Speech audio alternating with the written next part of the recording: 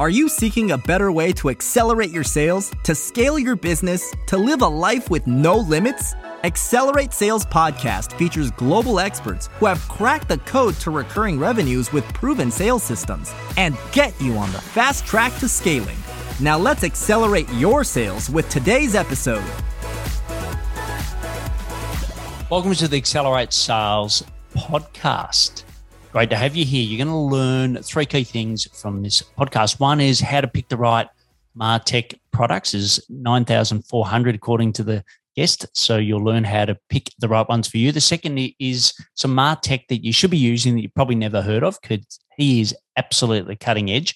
And the third thing is the future of MarTech and the role that marketplaces will play. And it's very important for you if you're selling SaaS or selling MarTech that you hear what he has to say. So welcome. And if it's your first time, great to have you here. If you love what you hear or see, please subscribe. And if you're a regular, always love those reviews. Now, there will be full notes that we take on the website, paulhigginsmentoring.com. But if you're taking notes, by all means, do that. And if you see me looking down, which I do quite a few times in this interview, it's because I'm taking notes to help you. So that's what I'm doing. And also, you can request a full transcript if needed. So I'd quickly like to thank the sponsors of the show. So one is the Cloud Consultants Collective. So it's a free Slack group where peers are helping each other scale their cloud consulting business. You can just go to paulhigginsmentoring.com/CCC for that. All the links will be in the show notes. And the other one is LeadJet. So if you're tired of manually taking data from LinkedIn into your sales CRM, LeadJet.io is going to solve that for you. And you can find out more at paulhigginsmentoring.com/LeadJet. So today's guest is an award-winning entrepreneur. They were formerly head of Kissmetrics, which we talk a little bit about. And also they were head of growth at Code School, which is now under the Pluralsight banner. They're one of the original growth hackers. They're a godfather of MarTech and marketing tools, and this is definitely one not to miss. So what I'll do now is hand you over to Dan McGarr from McGarr.io. Dan, great to have you here. Hey, thanks for having me. I'm excited to do this. Yeah, same here. So why don't we kick off with, who's your ideal clients that you love to work with? Yeah, so we typically are focused on companies that are between basically 50 million and 5 billion in revenue. We have a preference towards, of course, technology companies, but an easy qualifier for us is basically you're spending more than $2,500 a month on your marketing technology or your tech stack. And that's kind of a general rule of thumb. But we're most typically targeting people that are VPs of marketing, VP of product, VP of ops, or even CEO founders. Our favorite people to really work with are the C-suite because they kind of push us down throughout the entire company. But we don't focus on an industry or a sector or anything like that. We kind of think of our client portfolio like an investment portfolio. So we actually have our portfolio hedged through a couple different industries. So if something blows up, like with what happened with COVID, yes, we lose a couple clients, but a couple other clients expand. So we really take that portfolio look at our clients. So we don't lean to any one industry per se. Great. And do you look at the industries that are your growth and then go and find companies, or is it just happens to be that you select when a company comes to you whether it's going to fit in your portfolio? Yeah, great. So we definitely target on companies that we see growth opportunities in, and then we change that based upon what's going on in macroeconomics and global economics and things like that. So I'll give you like an example, right? We see an upcoming recession or a depression happening in the United States within the next 2 years, something that's going to be pretty dramatic. So we did a lot of research of what happened in the last depression. What were the products? What were the services? What were the things that still sold and were successful?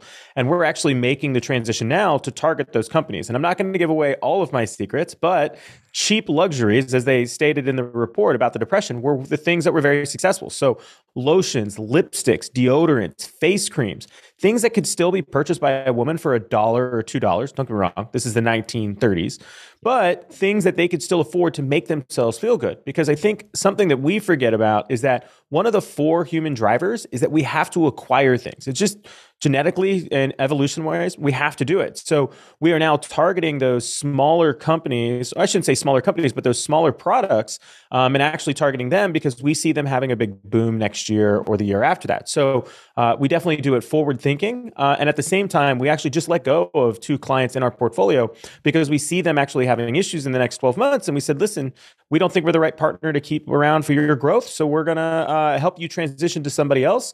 When in the back of our minds, we are looking at how do we manage our portfolio so that way we don't ever have to lay anybody off. Because one of my personal goals is to never have to lay anybody off. So that's the reason why we take the portfolio model so seriously. Yeah, that's great. And so at the start, you talked about, so 2,500 as rough thumb for companies, 5 to 50 billion. I in trouble here, Dan, because my tech stack's about, 1,500 a month, and I'm certainly not turning over those numbers. Like, am I too addicted to technology? You are not too addicted to technology, that is for sure. Because I probably spend that amount of money just on my personal tech for like my family and house, so I could totally get it. But it adds up. I mean, it's crazy because sometimes people don't realize what's in their tech stack, and the tech stack is much bigger than what people realize. So it could definitely be probably more expensive than you think, is what I would say. Yeah, and going back to those bigger companies, setting my little company aside, what are some of the key problems that you help them solve? Yeah, there's typically 2 primary problems that we solve. The first one is going to be you lack visibility in your customer journey, and you need to know what's going on in that customer journey. In the modern stack, seeing the customer journey has become very, very difficult because it's now spread across a bunch of tools, a bunch of platforms. So we really help them get that visibility through measurement and metrics. And then the second problem we solve is that while you can now see that customer journey, you maybe are not able to convert them as fast as you would like through that journey and get them to turn into revenue. So we also help with optimizing your funnel and making sure that now that you can see the customer journey, you can also convert people through that customer journey. Yeah, and give me the latest. So if I walked up to my dad, he's getting better. He can now use emojis in text messages, which is fantastic. So he's making a progression, right? But if I said to him, what's a customer journey? How would you explain it to someone like that? Yeah, I'd simply ask them, how does somebody buy your products, or how have you bought a product in the past? And then what was the process you went through of actually buying that? That is going to be the general customer journey that you would have from the time that you're aware of something, from the time that you start doing your research to the time you buy. That's the journey. In some companies, it's super easy. Some companies, it's super long and laborious. So it just depends on the company on what that customer journey is going to look like. Yeah, and let's say, a lot of people, you listening or watching now, that you're selling technology.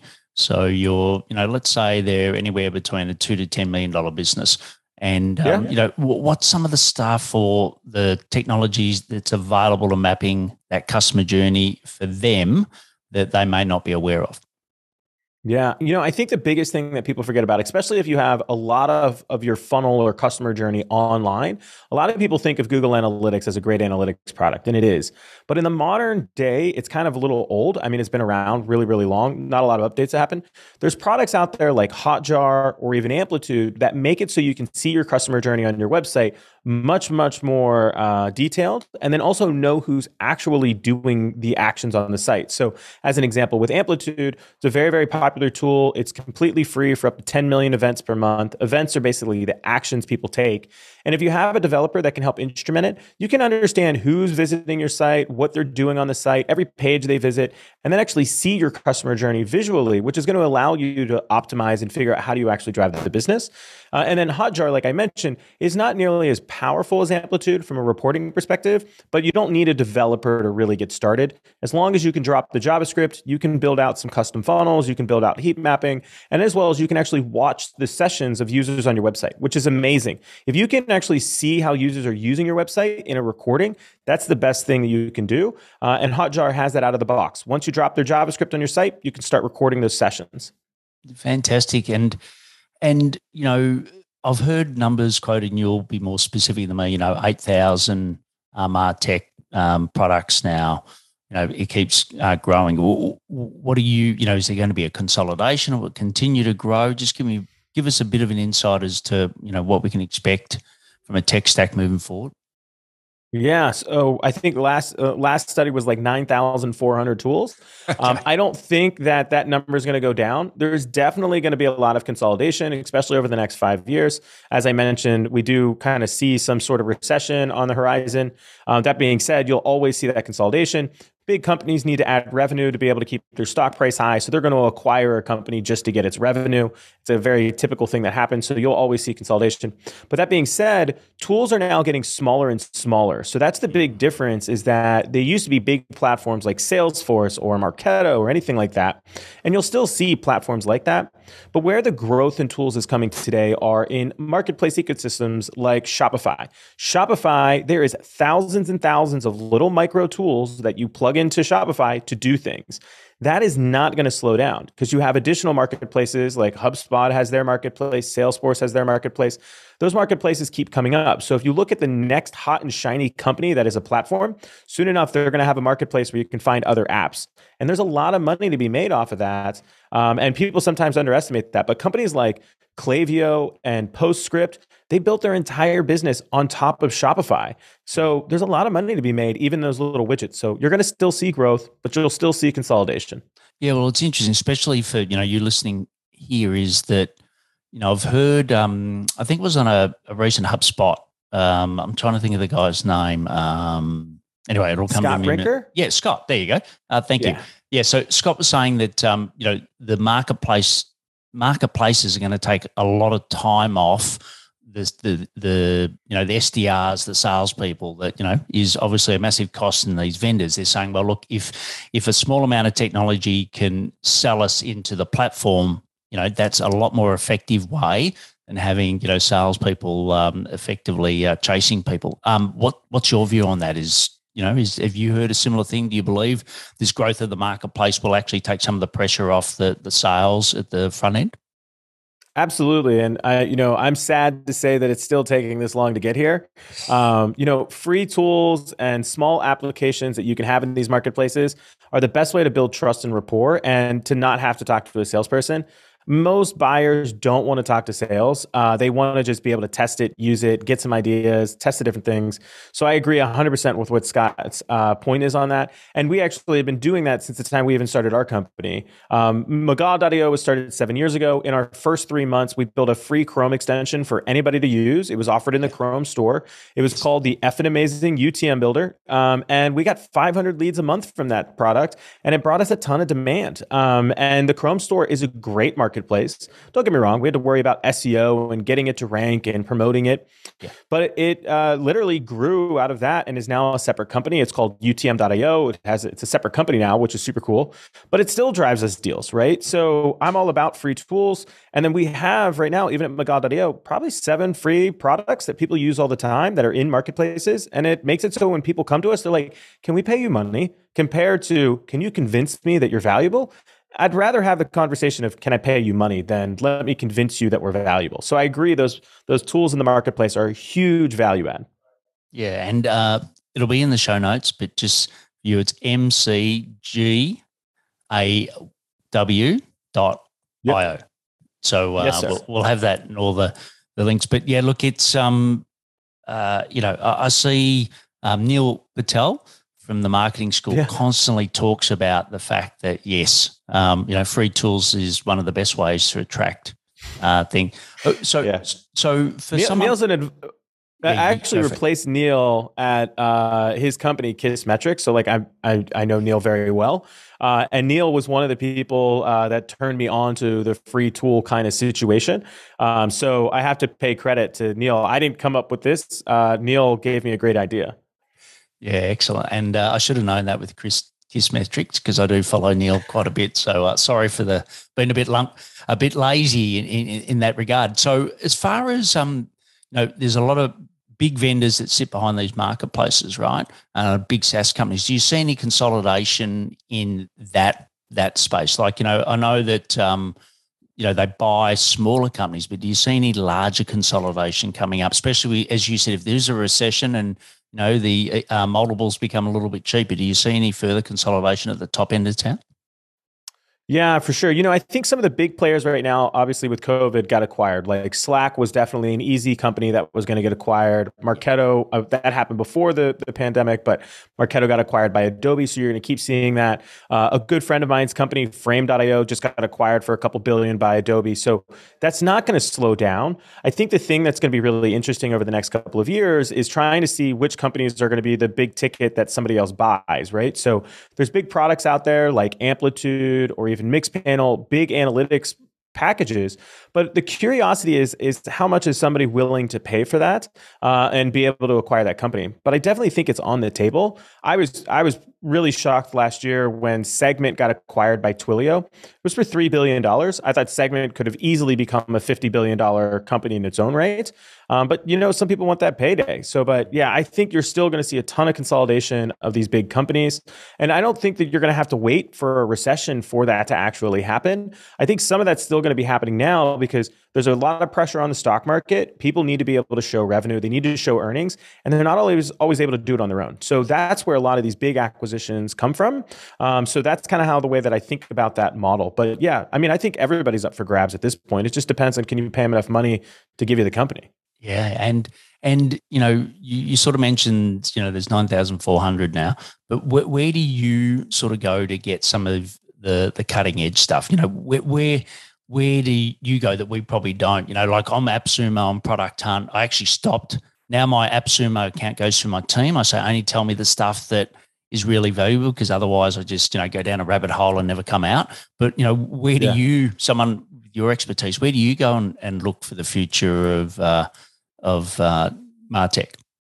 Yeah, I hate to say it, but honestly, my inbox would be the first place that I look. So what do you subscribe to then? Out. No, I'm constantly getting bombarded by people from companies, check out my product, look at my thing, whatever. So I just get a lot of that on LinkedIn. I'm like talking five messages a week about that. So I would have to say that I just get bombarded with it.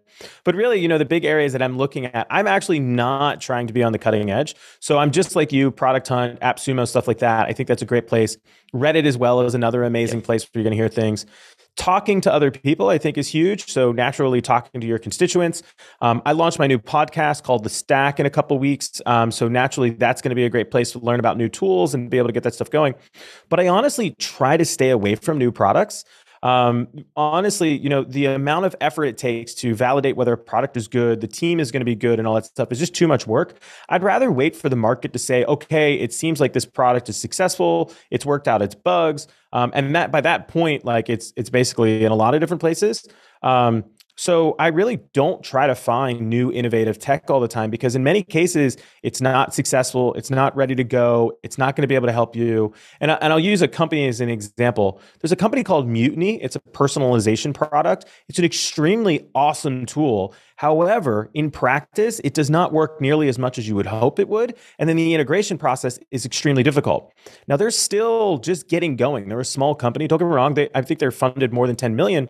But the product is just not good enough for us and for our clients. So we actually are like, hey, we're not that impressed. But that's one of the reasons why we don't try to focus on all the innovation, because in many cases, it's going to let us down and it's going to waste our time. So we wait until something is a little bit more serious, and lack of a better way of saying it. Yeah, definitely. And I think, with your ideal client, the big end of town, like you said, it's got to work perfectly. I think for me, I've been lucky that some of the products I found on AppSumo, which were, free for life, basically, or free for $39 have been fantastic. Like Book Like a Boss. There's been several tools that I've been lucky to get in on the early part, and then they just continue to develop. So, how do you look at, what are some of the metrics you look at when you're picking a tool? Like, which ones do you think in a horse race, you're backing a horse, like how do you look at the form and know which ones are going to actually make it versus which ones just won't continue to invest? Yeah, for sure. And I definitely am always looking at new companies because I'm an investor as well. So I invest in these companies. Yeah. That being said, the first thing that I'm always going to look at when I'm trying to pick a new tool is what does it integrate with? I'm always most interested in how it's going to integrate or play well with the rest of my stack and be able to actually work. Second to that, I start looking at the team that's working on it, the founding team. Who are they? What have they done? What have they been around in the past? Because it can be very easy to tell where a company is going to go based upon the previous companies that the leadership team has worked at. So that's always something that's very, very indicative for me. I look at what their data architecture is set up like. So a big thing that I focus on is I need to get data in, I need to get data out. So how do they structure their data? What is going to be that taxonomy? That is another really, really big component. And then, of course, is this actually going to drive value? And I think the problem that I see with a lot of people, and I call it hype sauce, people listen to the hype sauce that's on the marketing and they're like, oh, it's going to do all these things. But then you find out it doesn't actually do those. So I try to really do analysis on like, how is this actually going to work compared to what they're selling me? So those would be the four main criteria. The last thing that I will mention, but I don't think everybody has to do this necessarily, is what is my team capable of? And I think most companies forget this. I'm a professional services provider for Segment CDP, and Segment is an amazing product, extremely technical. People buy it when they have no developers on their team. The marketing team has no technical expertise and they expect it to just work. You need to make sure if you're buying a tool that it's actually going to be able to be used by your team. And most companies just completely overlook that fact. And then they have to go hire some expensive consultant that they weren't planning to use it. Make sure the tool can be used by your team or budget in the consultant beforehand. I just think that a lot of people kind of shoot themselves in the face that way. Yeah. And the last question in this section is around demos, right? Like, I've sold a lot of SaaS technology over my life, and normally there's a demos involved. You don't know when to give someone a demo. Are they fully qualified, etc.? Like, where's it going? I've seen one product, I can't remember the name of it now, where it was more like an on-platform demo. So it actually spoke to you and took you through it as you went through, which once again saves sales time, right? Have you seen any products in that vein, or what do you think's happening? Because a lot of us listening and watching now spend a lot of time doing demos where we'd rather be doing other things. Yeah, for sure. I think there's a fine line between when you need to do a demo and when you can automate it. It's really, really hard. And for me, I typically base that off of ticket price. If it's very, very expensive, very complicated, get on a call. If it's not that way, okay, great. You can use an interactive demo. And I really like using products like app queues, which make it so I can let somebody sign up and then walk through the product, but kind of give them a walkthrough. So I think products like app queues make it so you can onboard people into the product and make it easier. But I do think that demos hold a really, really good place. But you've got to do proper qualification and proper discovery before you get there. We work with a very, very large SaaS product that works in the trades industry. And basically, they have a process. So when you're going through the site and you're filling out your lead gen form and all that stuff, it qualifies you there. And if you're not well qualified, it basically tells you you're not a good fit. Hey, check out this video demo.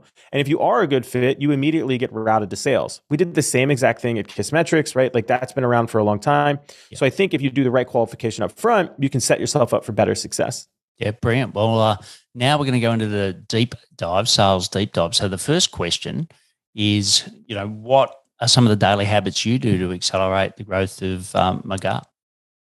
Yeah, I'm super, super active on LinkedIn.